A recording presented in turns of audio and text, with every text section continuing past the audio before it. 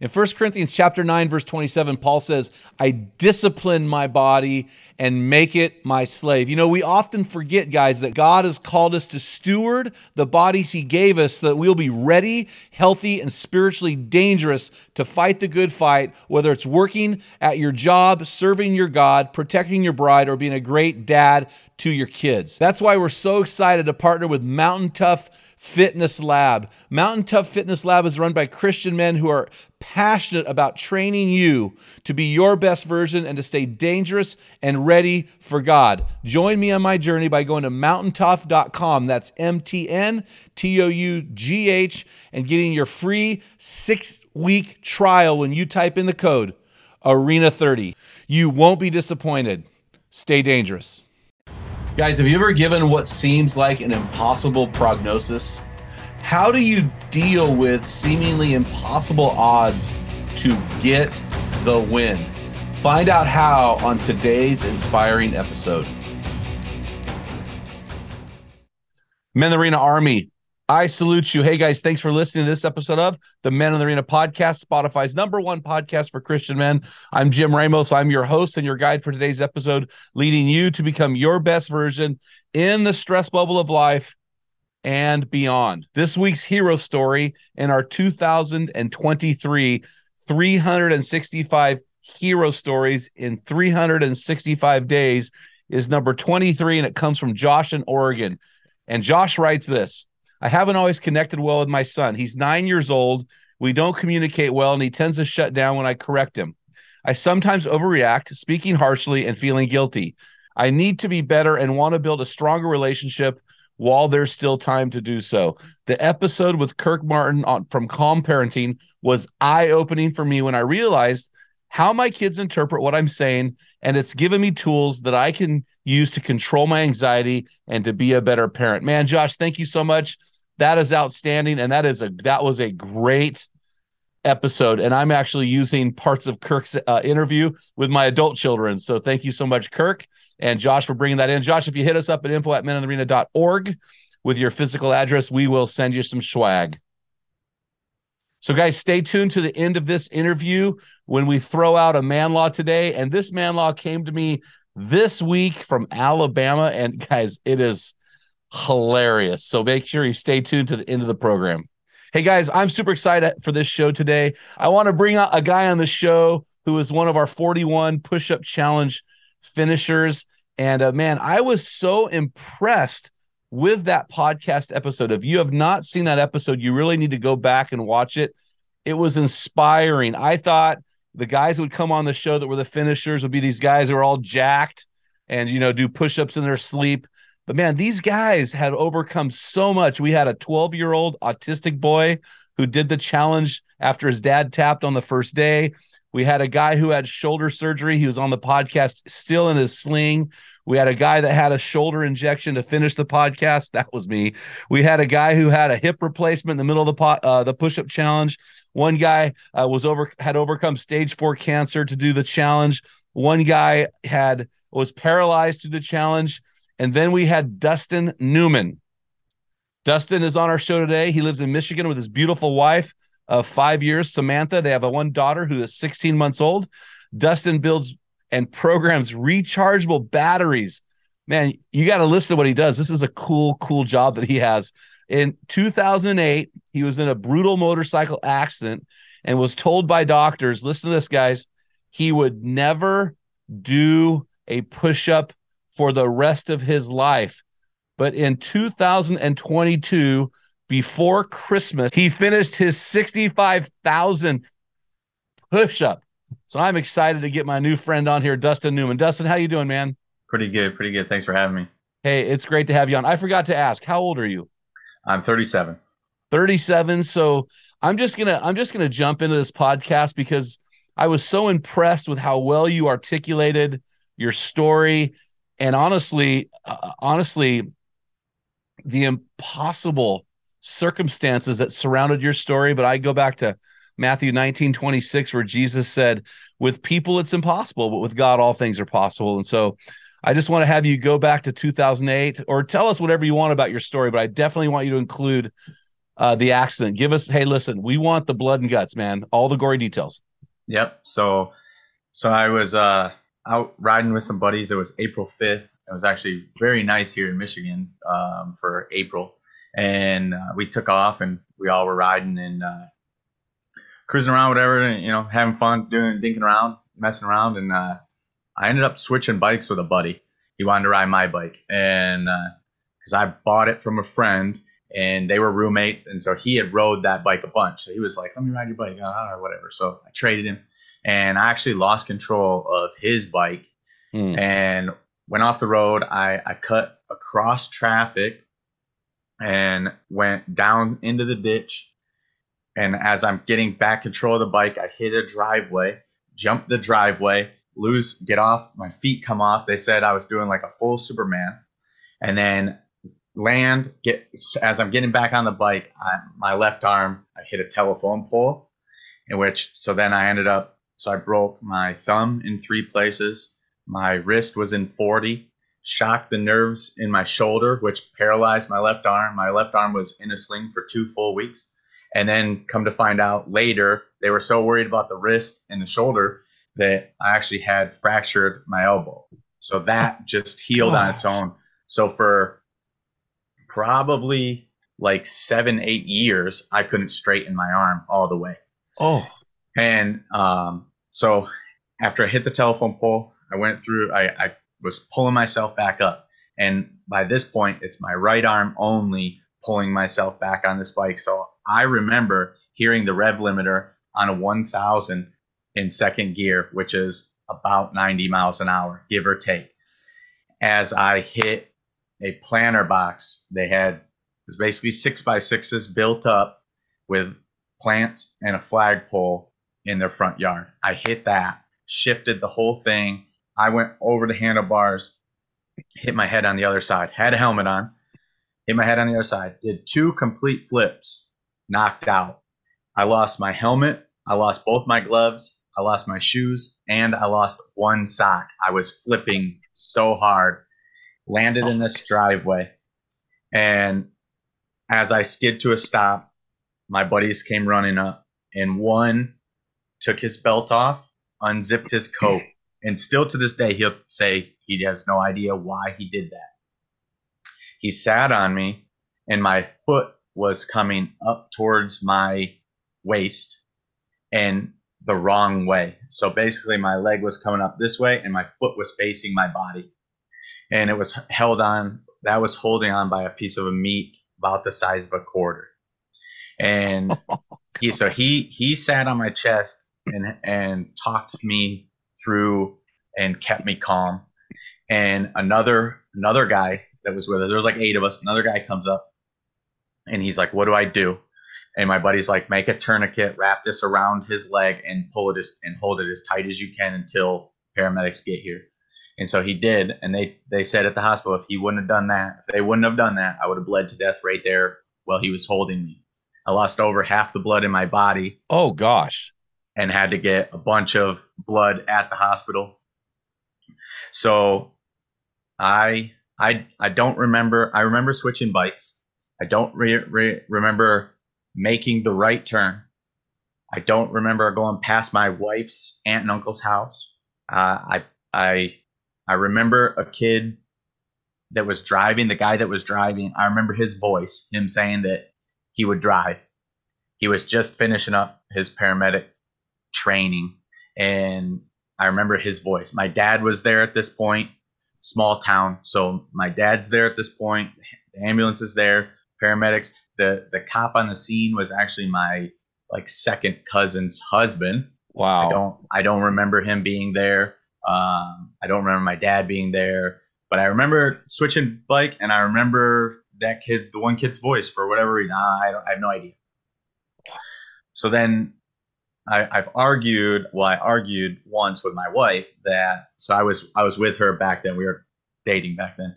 And I argued with her that day 1 was such and such a day. And it was actually day 3. I don't remember from accident day to day 3 in the hospital. I have no recollection. So 8 surgeries, 6 on my leg, 2 on my wrist.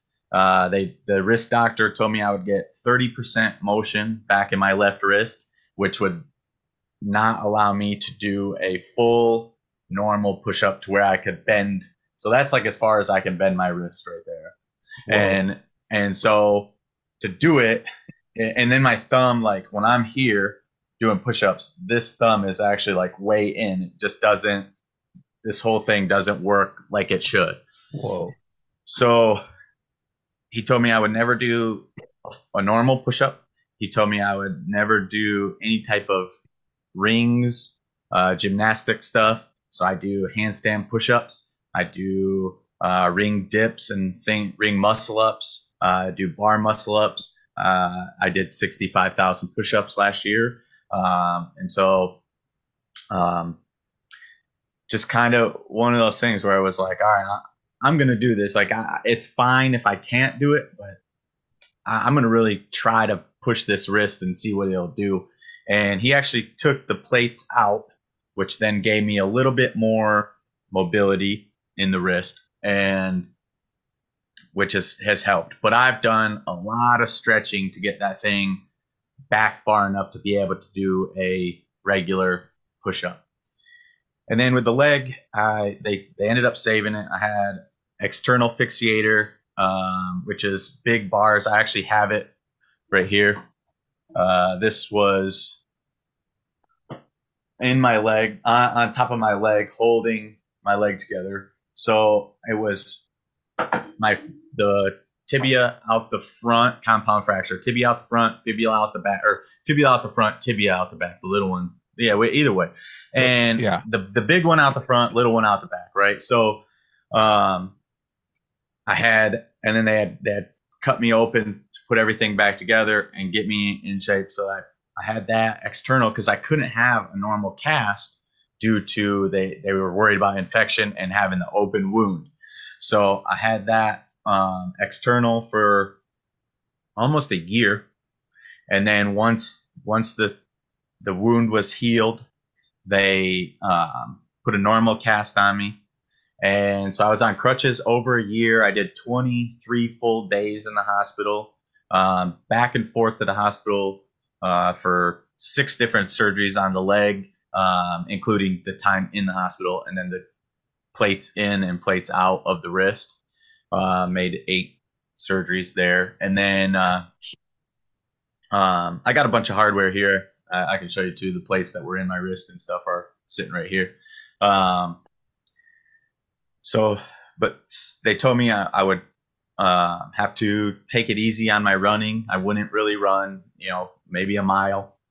I run with my wife on and off now. I've done many 5Ks. I've done a couple Spartan races. I want to do the Ragnar race this year, which is a 24-hour relay race. And you have to run 3 legs in 24 hours, and you have a team of 8. My wife did it. My wife did it last year, and it looked like a blast. So that's my goal this year, is to get that in and see how the leg holds up this year. So wow. So a couple questions. Yeah. So were you guys riding road bikes or dirt bikes? No, road bikes. So I was on a crotch rocket.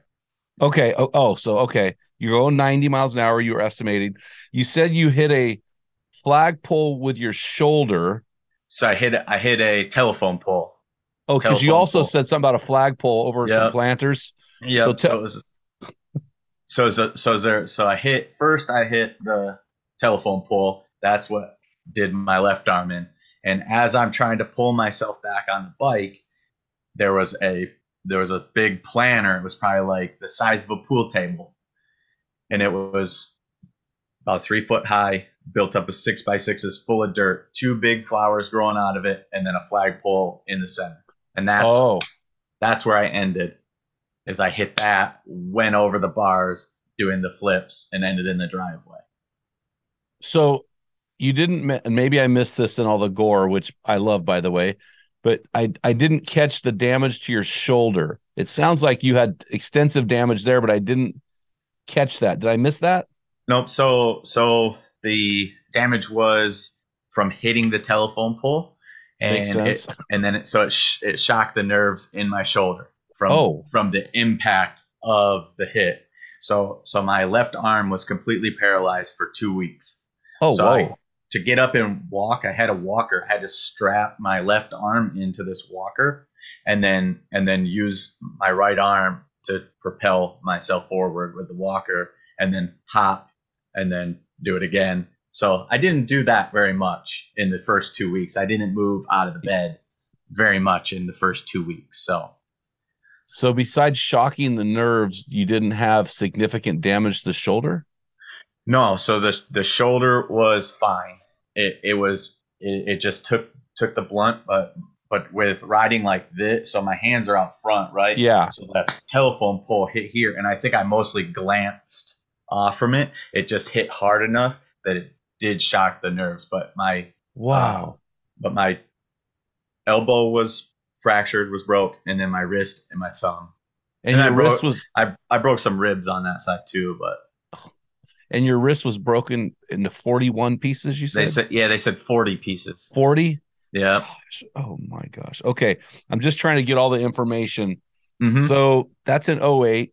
So how did you hear about this push-up challenge? Where did you hear about this? So I have been into fitness for I went through like a little bit of a depression time, sitting on the couch and doing nothing, and then smoking cigarettes and drinking pops and being unhealthy and all that. And my wife and I actually moved to California, and that's when I kind of started getting into fitness. And then fast forward, coming back here and really being into fitness and working out. And then I met a buddy of mine, Matt, through church. So I go to 242 up here in Michigan, and I met them there, him and his wife, and they were in our small group, and they're our small group leader. Mm-hmm. We did a program called Rooted, and I know Rooted, yeah. Yeah, and you go through a book and you do all this stuff, and so my wife and I did that, and we kept our group together, and we stayed as a small group, and we met at Matt and Mandy's house, and amazing people. And so Matt turned me on to your podcast, and he had mentioned it, and I hadn't listened to any of them. And then he said, "Hey, you got to listen to this 65,000 push-up challenge." So then I listened. And then I was addicted. I started listening to more and more, and I've listened to a bunch now. And so my buddy Matt, a small group leader, churchgoer, inspiration of mine, helps me through anything and everything. I can call him about fitness. I can call him about my wife. I can call him about my daughter. Anything that I would call him, this guy would drop whatever to talk to me and help pray for me or whatever the case, whatever I needed. And so that's how I learned about the challenge. I had challenged my buddies. There was 3 of us to 5,000 push-ups in January of 2022 and 1,000 pull-ups. And so we were in the middle of that. We were towards, I don't know, it was like the 20 to 25th of January when he told me about the 65,000. And I was like, well, I did the math, and I'm like at 5,400 a month. I'm not far off. Yeah. So I was like, yeah, I'm going to do this. And my wife was like, she's on board. She's a big runner. So she's like, yeah, go for it. I'll do some push-ups with you. So she's been right along doing 1,000 or so every month. She may do more than that, 2,000 a month here and there. Yeah. But she's a 105-pound runner. She's not a big, lifter of any type. Yeah. So to have her jump in and do some push-ups, and at night when I'm like, all right, I'll do some push-ups tomorrow, she's like, let's knock out 25.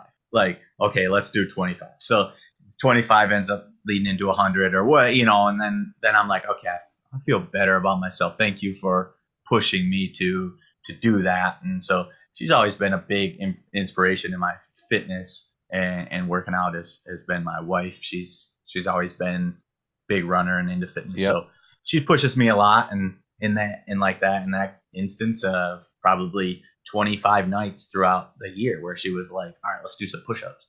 Not even saying like, let's go work out. That's, I don't even know, I can't even tell you how many times like, all right, let's go work out. All right, let's do some, I got to do push-ups. So push-ups were programmed, and she did every one of them with me. So, well, it's really interesting. I hear you saying that you have a strong wife, And it's really funny because, we've got this incredible men's ministry that reaches countries all around the world. And people assume that because I'm a big guy and I played football and I like to shoot things, I mean, everything's behind me, you can tell, that somehow I'm anti that. And I'm actually anti weak women. I'm very pro the stronger the woman, the stronger the man will be. And that's what people don't realize. The West was not won by the cult, the long cult. The West was won by women who gave their lives to Jesus and wouldn't let their men have them until they put the ring on the finger. And so I'm a big fan of strong women. So tell your wife, thank you. She definitely is one of my heroes. And so I have a question. So you got these guys to this push-up challenge with you, Matt and others, or they started that first month. How many finished with you? Anybody else finish? So none of those guys. So the two guys that I sent that challenge to, that I sent it out to a few guys. And there was 3 of us doing it, and the other 2, they did their 5,000 and their 1,000. Okay. And then they were done. They didn't want any part of 65,000. And then my buddy Matt, who turned me on to it, he was not in on that 5,000 and 1,000. So he just turned me on to it. And so then really after that is when him and I became a lot closer in the fitness portion of things. We would talk fitness here and there, but mostly him and I was church stuff and, doing that. And so we've become really close in the past year and a half now or so. 2 years, whatever. So the other guys did not do it. Well, I just didn't know if you had done with other groups or not. So my question is then, so at what point did you realize that the doctors were wrong in their prognosis? They'd given you an impossible prognosis. At some point you had to realize either 1, they're wrong, or 2, they're right and I'm going to beat it. Which one was it? So at first, right away, it was like, okay, what can I do in the long run to get back to running, to get back to working out? Because I did work out. I had like a bench in my basement as a kid, and then I played basketball. So like my fitness was very limited, but more of just lifting a little bit here and there, the typical young man bench and biceps every day. That was what we did. And then I would go play pickup basketball a couple days a week. And so that was my cardio. And then at the time I worked construction, so I was lifting stuff and building bridges, and I was getting workouts in that way. Yeah. And I don't remember the question now. I'm sorry. I was so enthralled I almost forgot. So the question was, when did you realize the doctors were wrong, or did you realize they were right and you were going to beat it anyway? I mean, what was going on in your head? So you've got At first, I was like, okay, what can I do to switch? And if I have to do push-ups on my fist, or maybe I never do a push-up again, maybe I just get strong and I wear wraps for the bench. I was like, all right, I'll take it. It is what it is. If I don't run very far in my life, I've never been a big runner, that's also fine. So I was like, okay, I'll accept that, and I just kind of accepted it. And 5 years went by where I really didn't work out. I didn't do a whole lot. I was very skinny and had a little belly, and I looked in the mirror one day and I was like, this sucks. Like, I got to do something, or I'm never gonna be able to do a push-up, or I'm never gonna be able to run, and strictly based off from being unhealthy. So in that moment, at that 5-year mark, is when my mindset changed, and it went from, okay, whatever, if I can't do it, I can't do it, to I'm gonna do it. I can do this. I can do a push-up. Let me see.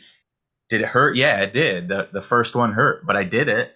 And I can't tell you how many I did that first day, but it was like 9 years ago. But ever since then, that 5-year mark, whatever it was, something flipped in my brain, and I switched from maybe I'll never do this to I can do this. I'm going to do this. So I don't know what it was, whether it be, just decided I was done being lazy, or Yeah, I don't know. I couldn't tell you why, but it was right at that 5 year mark. I remember the 5th year anniversary. I remember I know exactly where I was. I was sitting in my apartment in Sacramento, California. I was actually alone. I wasn't even my roommate was there, but I wasn't Mhm. talking to him about it or nothing like that. He knew that it was my anniversary, and I had talked to my wife and stuff. But I was sitting on the couch, and I was like, I gotta do something. And I actually went for a walk around the apartment complex that day. Like I gotta start moving, and that's when I knew I was gonna do it. Like whatever it took, I was gonna do it. So you made a decision in the accident was '08. By 2013, on the anniversary of the accident, you made a decision that you were going to do something. And so Yes. that decision led to an investment in your physical body through fitness and exercise. So, okay, this is really good. So now you decide to do the challenge. You had already committed to 5,000 push-ups with some of your bros. And then you launched into our challenge in late January, early February. At what point in that challenge did you realize you were going to get through all 65,000? This is a critical question for me. I personally, I knew the day that I committed. I said, I'm going to do this. I'm either going to have to get hurt, injured of some sort to where I cannot finish, or I'm going to finish. Mm-hmm. Like, I signed up, I'm going to finish. And so here we are. Yeah, and I thought it was really interesting. Every one of the guys in the challenge said the same thing, 100%. So we had 400 people plus or minus, maybe more plus, that committed, Mm-hmm. 41 that finished, and all of those said that. And one of those was a 12-year-old autistic boy whose dad did him for one day and quit. And so in my brain, I go through, what is it about these guys? And I thought they would be guys who were highly athletic and they could do push-ups all day long, but it really Mm-hmm. didn't play out that way, and I was very surprised. Let me ask you this question: you've been married 5 years. How is your commitment to the push-up challenge? How does that relate to your commitment to your wife? I mean, do you know right now that you will never lose that woman? Never. I mean, so divorce is not an option. Not an option. Do you Not think? for me, not for her. Yeah. So my question, I'm trying to get inside the mentality of finishers versus non-finishers. So we live in a society where you get married, it's a coin toss whether you make it or not. Right. But really, it isn't. Okay. It really isn't, It's true. because here's why it isn't. Because first of all, couples that pray together have a 1 in 10,000 chance of getting divorced. So we know that is true. The other thing is, there are certain couples that enter marriage and they really take that death do us part thing serious. Mm-hmm. And so I think, my wife and I've had a real high maintenance marriage, but after 30 years, man, we are so close, and man, we're so connected. But we'll tell people we're still married today because of Jesus and stubbornness. And I'm not sure that's the order. You're right, right. It's the same. It's the same for us. I mean, um, we are the same way. We have our problems. Yeah. We do. We have a 16-month-old daughter who, frankly, is a pain in my butt. Like, Mm-hmm, mm-hmm. It's tough. And for the first year, she didn't sleep through the night, but a handful of times. Mm. The first 7 months, she did sleep Yeah. through the night once, and it was waking up, feeding her sometimes 2 and 3 times in the night, and she was small, and she still is fairly small, but she needed to eat in the night, and sometimes my wife works nights, and Mm-hmm. sometimes she works days. She's a nurse practitioner for the University of Michigan, so she works different hours every week. I tell her, okay, you just let me know what your schedule is this week, and Yeah. I'll take care of Penelope when I with the time that I need to, and we work things out. She gets up early to work out, and I usually work out in the evenings, and this we talk everything through, and we make a plan, and we make it work, and to have kids and to have the wife, you got to do that. You got to have a plan, and you got to be able to talk to each other, or it's never going to work. Well, it's interesting, Dustin. I'm really not interested in guys walking away from this podcast going, I can do push-ups. And that's really, right. And that, and so when we're having this conversation, I'm trying to get inside the mind of a guy who really shouldn't have done this challenge, who did it anyway, who was told he would never do a push-up and did them anyway, never do a muscle up and did them anyway, never run and did it anyway. And so I'm trying to sift out. It's like cutting through, like when I skin an animal and I'm staking out a deer, I've got my knife and I'm cutting the sinew out of the muscle to get to where the steak is going to be. And so I'm trying to figure that out. So what is it that separates committed finishers from non-committal non-finishers? And I think it transcends fitness. It transcends into it, moves into marriage. It moves into all aspects of life. So what are your thoughts on that? What separated you from the 360 other dudes that didn't finish? Dedication. I've been dedicated to things in my life. When I do something, I do it 100%. When I've tried to build cars, and I put everything into that. Like I have a gym here in my house, and it's my whole garage is a full gym, and my wife told me that she wanted to park in there, and I don't know how you're gonna do that. There's no room, and so I'm like, I can move things, but it's gonna be a hassle, and all the water, and so we ended up compromising, and I won. It's a gym, so we're still good there. I got that going, but I go all in. I dive headfirst into things, and a lot of my friends will say that, like, oh, you do things and you do it to the fullest, and I'm like, well, isn't that the only way? Like, I don't know how to do it any other way. Yeah. So I think just being dedicated, just making that commitment to yourself and being truthful with yourself, and like, okay, if I don't feel like I could do 65,000, and that was where my buddy Matt was like, I don't think I could do 65,000 push-ups. Like, okay, well then don't sign up for the challenge, right? Yeah. Work your way into this. And so like he's doing the coast to coast challenge because he feels like he can walk, run, bike, row, and get this done. And it's him and his wife and his son, and they've included his son in, and that's this family bonding thing that they're doing right now. So if you don't feel like you can do it, then why sign up?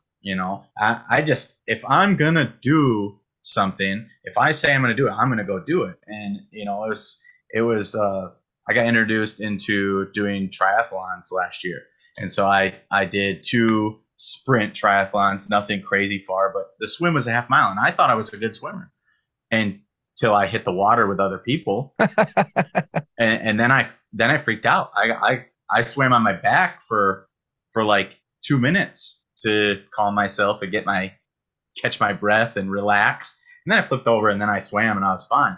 But I thought I was ready, and I wasn't, not at all. But I was committed, and I was like, I could see the shore. You could turn around right now. No one's gonna, your wife and daughter are gonna give you a hug and tell you good job. Let's go home. Pat you on the back and say good job, but you either need to practice or don't sign up for another one. And so ultimately, I kept swimming. So you said 2 real powerful things here, and I don't want to just lightly coast over these things. You could see the shore, and your family was there, and your family wouldn't have shamed you for quitting. In fact, in a lot of situations, those closest to us are the ones encouraging us to tap. When I blew out my shoulder and I couldn't raise my arm. I still can't very well. I haven't done a push-up since the challenge. It's been over a month because my shoulder, I'm trying to heal up. But my wife actually was not begging me, but commanding that I quit and call, what are you doing? I'm like, well, and she's not a quitter, but she saw the pain and she thought I was damaging myself permanently. Right. And so what I'm saying is a lot of times people will encourage you to tap, and they're the same people who are in your inner circle. How do you handle that when the people closest to you who want you to win are encouraging you to tap? Luckily I don't have many people in my circle that are encouraging me to tap on things. But I do know, I have had people say, "Why are you doing this?" And what's the point of 65,000 push-ups? And I don't know, because somebody told me about it. That was my mindset. Like, somebody said it, and I thought I could do it, so here I am challenging myself to do it, and I'm going to do it. But I don't know. You have to. No matter what, you're always going to have haters. Everybody's going to say, "Oh, this person didn't actually do 65,000. Did 41 guys actually finish?" Like, I truly believe that 41 guys actually finished. But you're always going to have those people that say, did you really do, like I did Murph every month for the year. And I challenged myself. I did it a couple times. My wife and I did a double Murph. And that was brutal. I don't recommend doing double Murph. Did you have any calluses rip off your hand? A couple of times I did. That one, no. Luckily, I was good on the pull-ups. I did it unvested. I did double Murph unvested. Yeah. I did not wear the vest for that. So I did not have. I was close. I was like maybe 2 more rounds of pull-ups, and I was ripping skin off. Ripping, baby. Crater time. So, I thought you said something real powerful.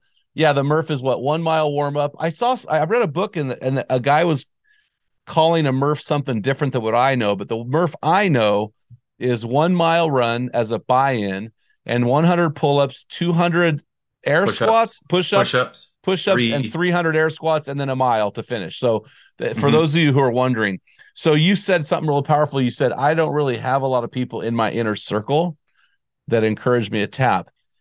And guys, I want you just to stop and I want you to ponder that. Do you have people in your inner circle that will affirm your tapping and your quitting? If you do, you need to change your inner circle. It's really simple. But you said something else that was powerful, and you kind of skated over it. A lot of times some of these things are so innate within us, we don't think they're a big deal, but they actually are a big deal. You said something real interesting and I think this is a problem. And last night I spoke to a local group of men here, and my message was being a man of your word. And I think what happens a lot of times is guys commit without counting the cost. Jesus had something to say about that, by the way. And you had said, well, I typically don't commit unless I know I can finish. Can you unpack that a little more? So typically for me, I put in the work. Like I have, like I said, I did Murph every month for the year because I wanted to have a good Murph time. I want to beat people at the local gym. I work out at my house, so like I love going to the local CrossFits and beating people in workouts. Oh my gosh, that would be so hilarious. And they say, "Well, where do you work out?" Well, I work out at home. You work out alone? Yeah, I work out alone. My free garage gym. Garage gym. Yep. And so I send out the invite to all my friends a lot, and guys come over and work out here and there with me, and we usually do Murph here. We do like a 9/11 tribute workout here, and we'll make up something tough and go after it.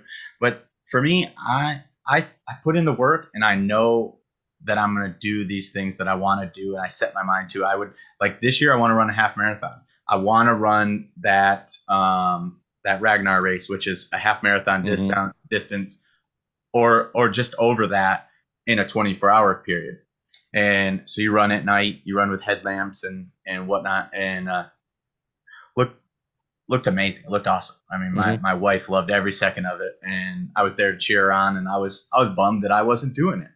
And so I prepare myself to go to war, go to battle, whatever you want to, however you want to say it. I prepare myself to do that with fitness and everything, but at the same time try to be this gentle man with my wife and my daughter. I saw a shirt today. I wish I could remember the quote that was on it, but it was basically like,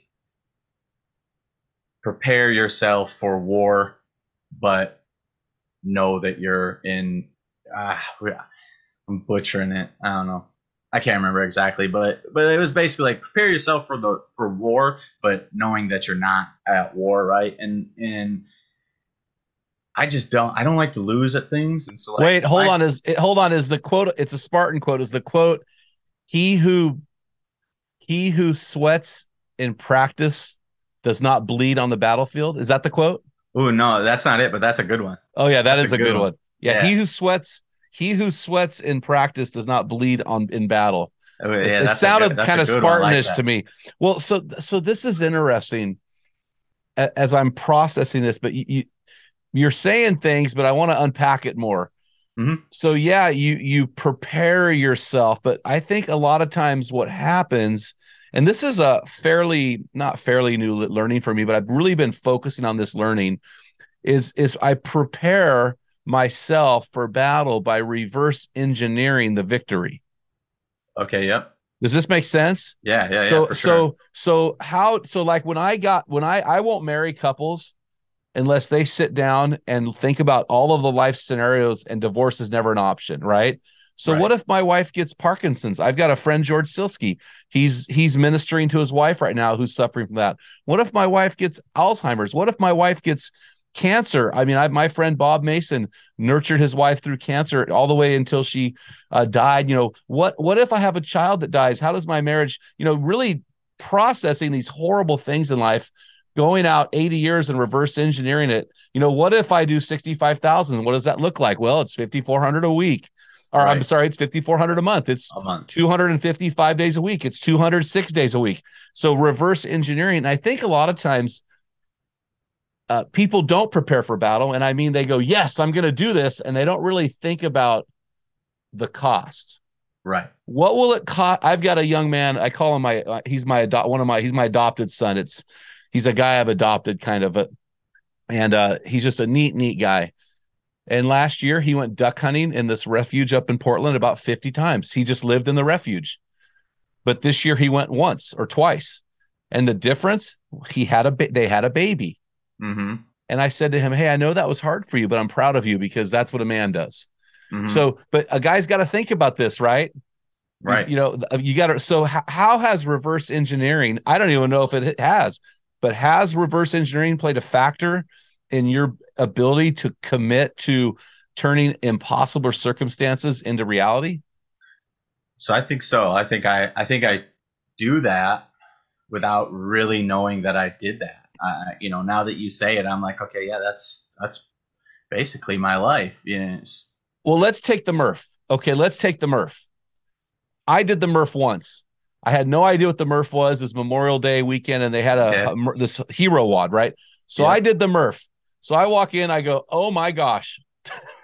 And so, now listen, I didn't reverse it. I finished, but here's what I did. I ran a mile. I did 100 pull-ups, and then I did 200 push-ups, and then I did 300 air squats. If I had a brain, I would have went 5, 10, 15, and I would have done that 5, 10, 15, 5, 10, 15. I literally did 100 push-ups. So I was at the point where I do one and step down. I didn't reverse engineer it, but I bet you that I'm going to bet you this. I'll bet you your left arm on this. No, let's not do that because I would rather have my left arm than yours. But let's do that. Let's think this. When you did the double Murph, did you do 100, 200, 300, or did you reverse engineer it and say, I need to break this down to working units? Yep. So I did the double Murph. We did it in 5, 10, 15.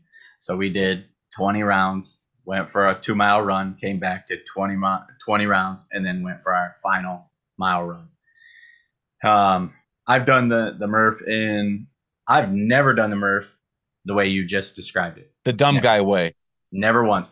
But that is technically the real way to do Murph, is the way you just described it, is the way, if you want to break the Guinness Book of World Records for time for Murph, you have to do it exactly how you described it. Oh, I didn't know that. I just thought I was being an idiot. Nope. So that's the real way to do it. So I've never done it that way. I've always broke it down into sections. I've done either, 5, 10, 15, or I've done it in 10, 20, 30. I even did it 20, 40, 60 once for 5 rounds.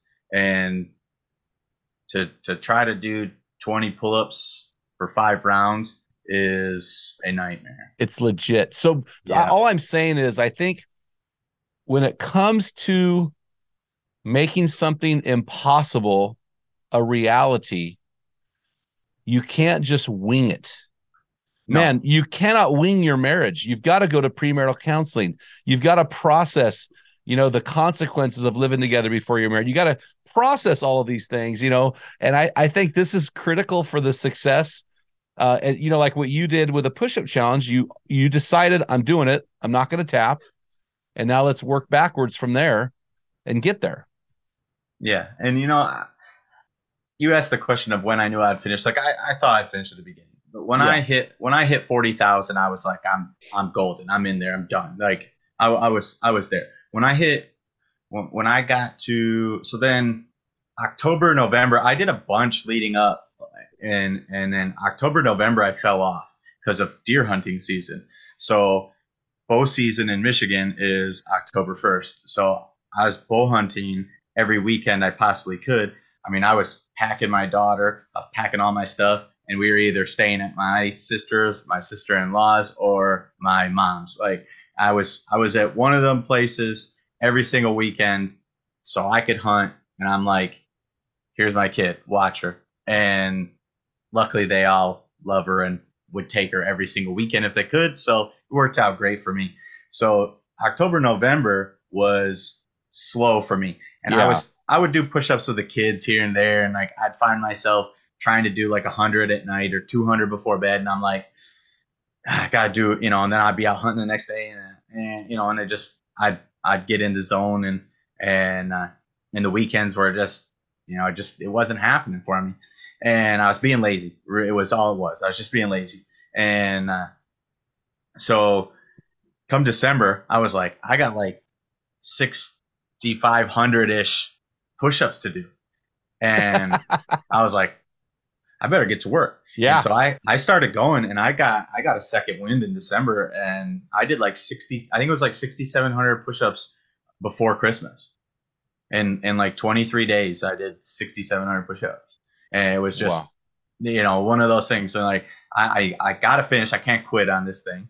I need to finish. So I'm going to do these push-ups. I did this to myself by not being consistent through the 2 months. And, like I say, just deer hunting took priority over push-ups. Well, I'll tell you what, you'll be encouraged with this, because if you ever fly out to Oregon, I just got 7 3D targets donated to our organization. Oh, nice. So I'm going to hopefully cure a few more and create our own little thing.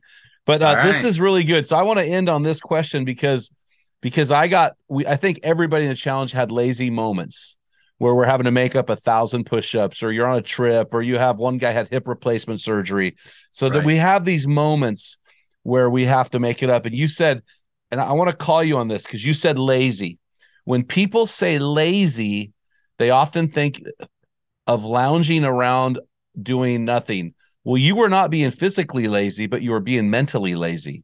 Mm-hmm. Right? So how did you work through? And here's what I have found for me, with the push-up challenge and with marriage. I kind of can couple this with how I deal with my marriage.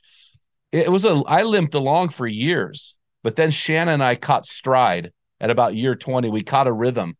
And for the push-up challenge, I was really struggling mentally with being mentally lazy and not ripping out the push-ups until about May. I caught a rhythm. Once I caught a rhythm, and that rhythm, I was doing sets of 25. I had 10 sets of 25 a day.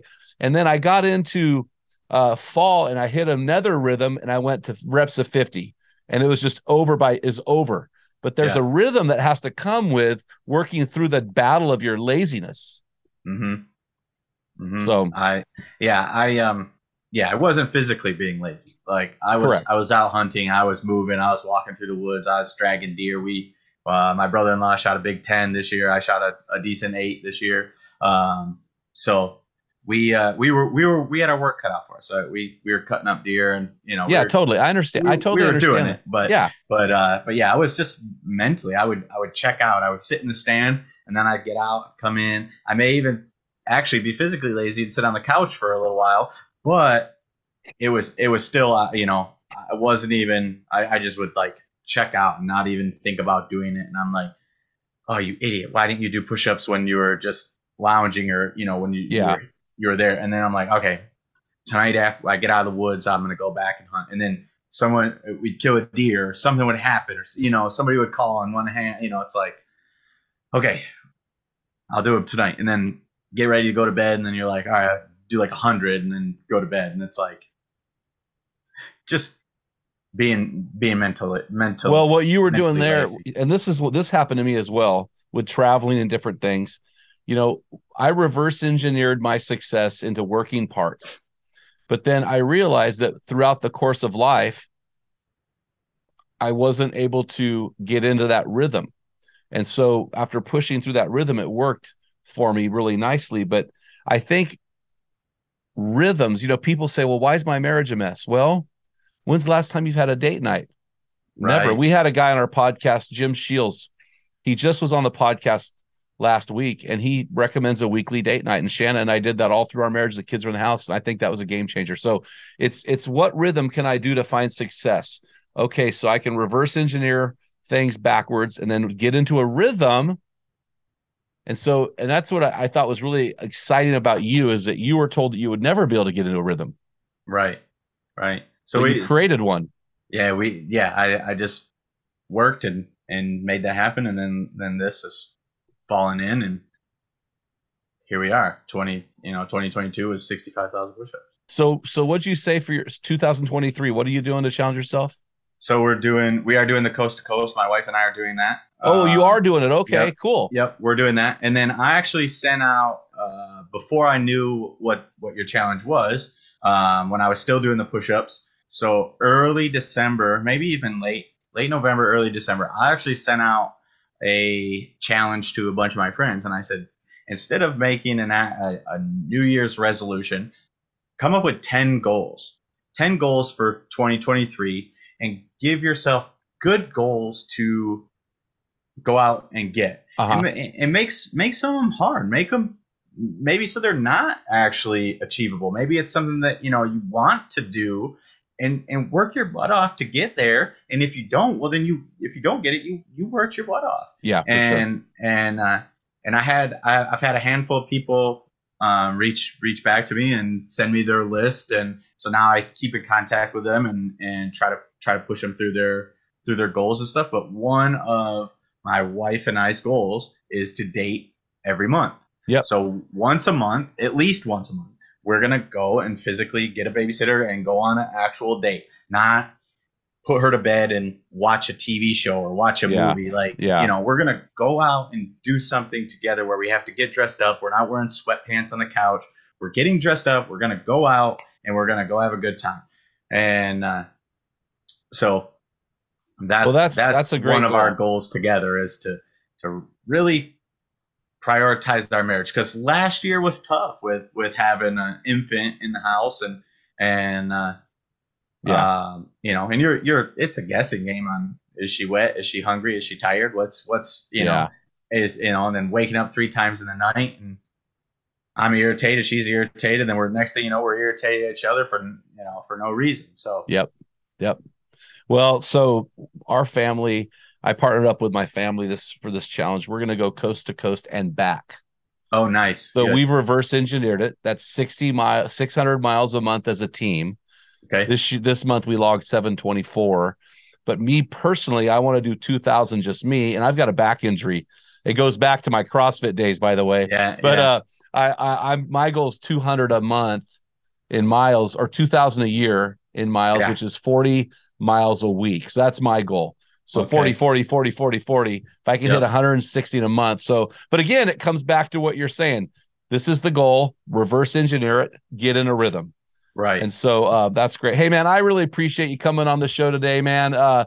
Thank you so much. Any things you want to say to close us out here? No, it was awesome. I appreciate you having me on. And actually, I guess I should plug my stuff. So I got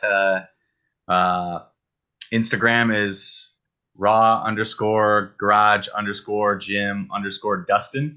And then Facebook, there's a Raw Garage Gym page where you can follow my garage on Facebook, and there's just Dustin Newman on Facebook.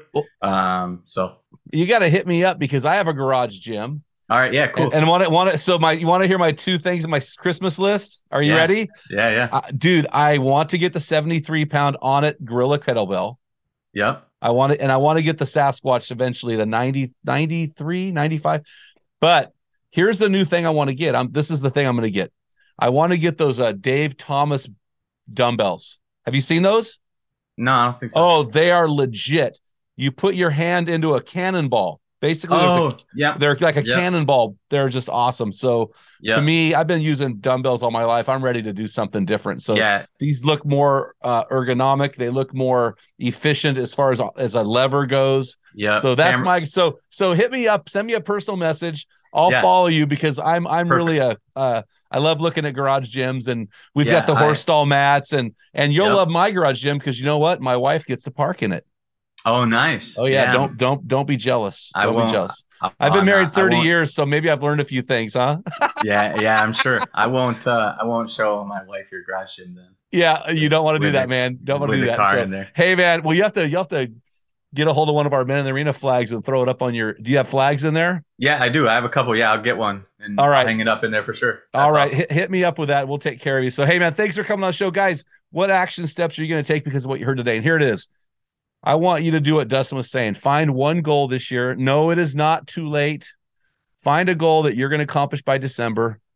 Write it down, reverse engineer it, get in a rhythm, and then hit us up at the end of the year. Celebrate your victory story with us as we try to find 365 victory stories in 365 days. So, hey, Dustin, thanks so much for coming on the show. God bless you. I look forward to following your garage gym, man. Yeah, thanks. Have a great day. All right, you too. Hey, guys. Our man laws are supplied by you, our listeners. If we use your man law, we'll send you some swag when you hit us up at info@meninthearena.org with your physical address. This week's man law comes from my friend Rich in Alabama. I just saw him out there speaking last week, and he said this: no matter how good the soap smells, never smell your hands after you come out of the bathroom. That is awesome. I love it. Hey, guys, make sure you head over to our website at meninthearena.org. Grab your free copy of my book. Tell them what great fathers tell their sons and daughters. And be on the lookout for our new book coming out, Man Laws, 100 Ways to Lose Your Man Card and Rules to Live By. Make sure you click the Join the Program button, guys. Get involved in one of our many virtual teams that happen all around the country and help you become your best version in the stress bubble of life. Until next time, feel the wet sand on the arena floor. Hear the deafening roar of the crowd. Taste the sweetness of victory. Smell the stench of battle. Get in the game, get dirty, grind it out, and be a man.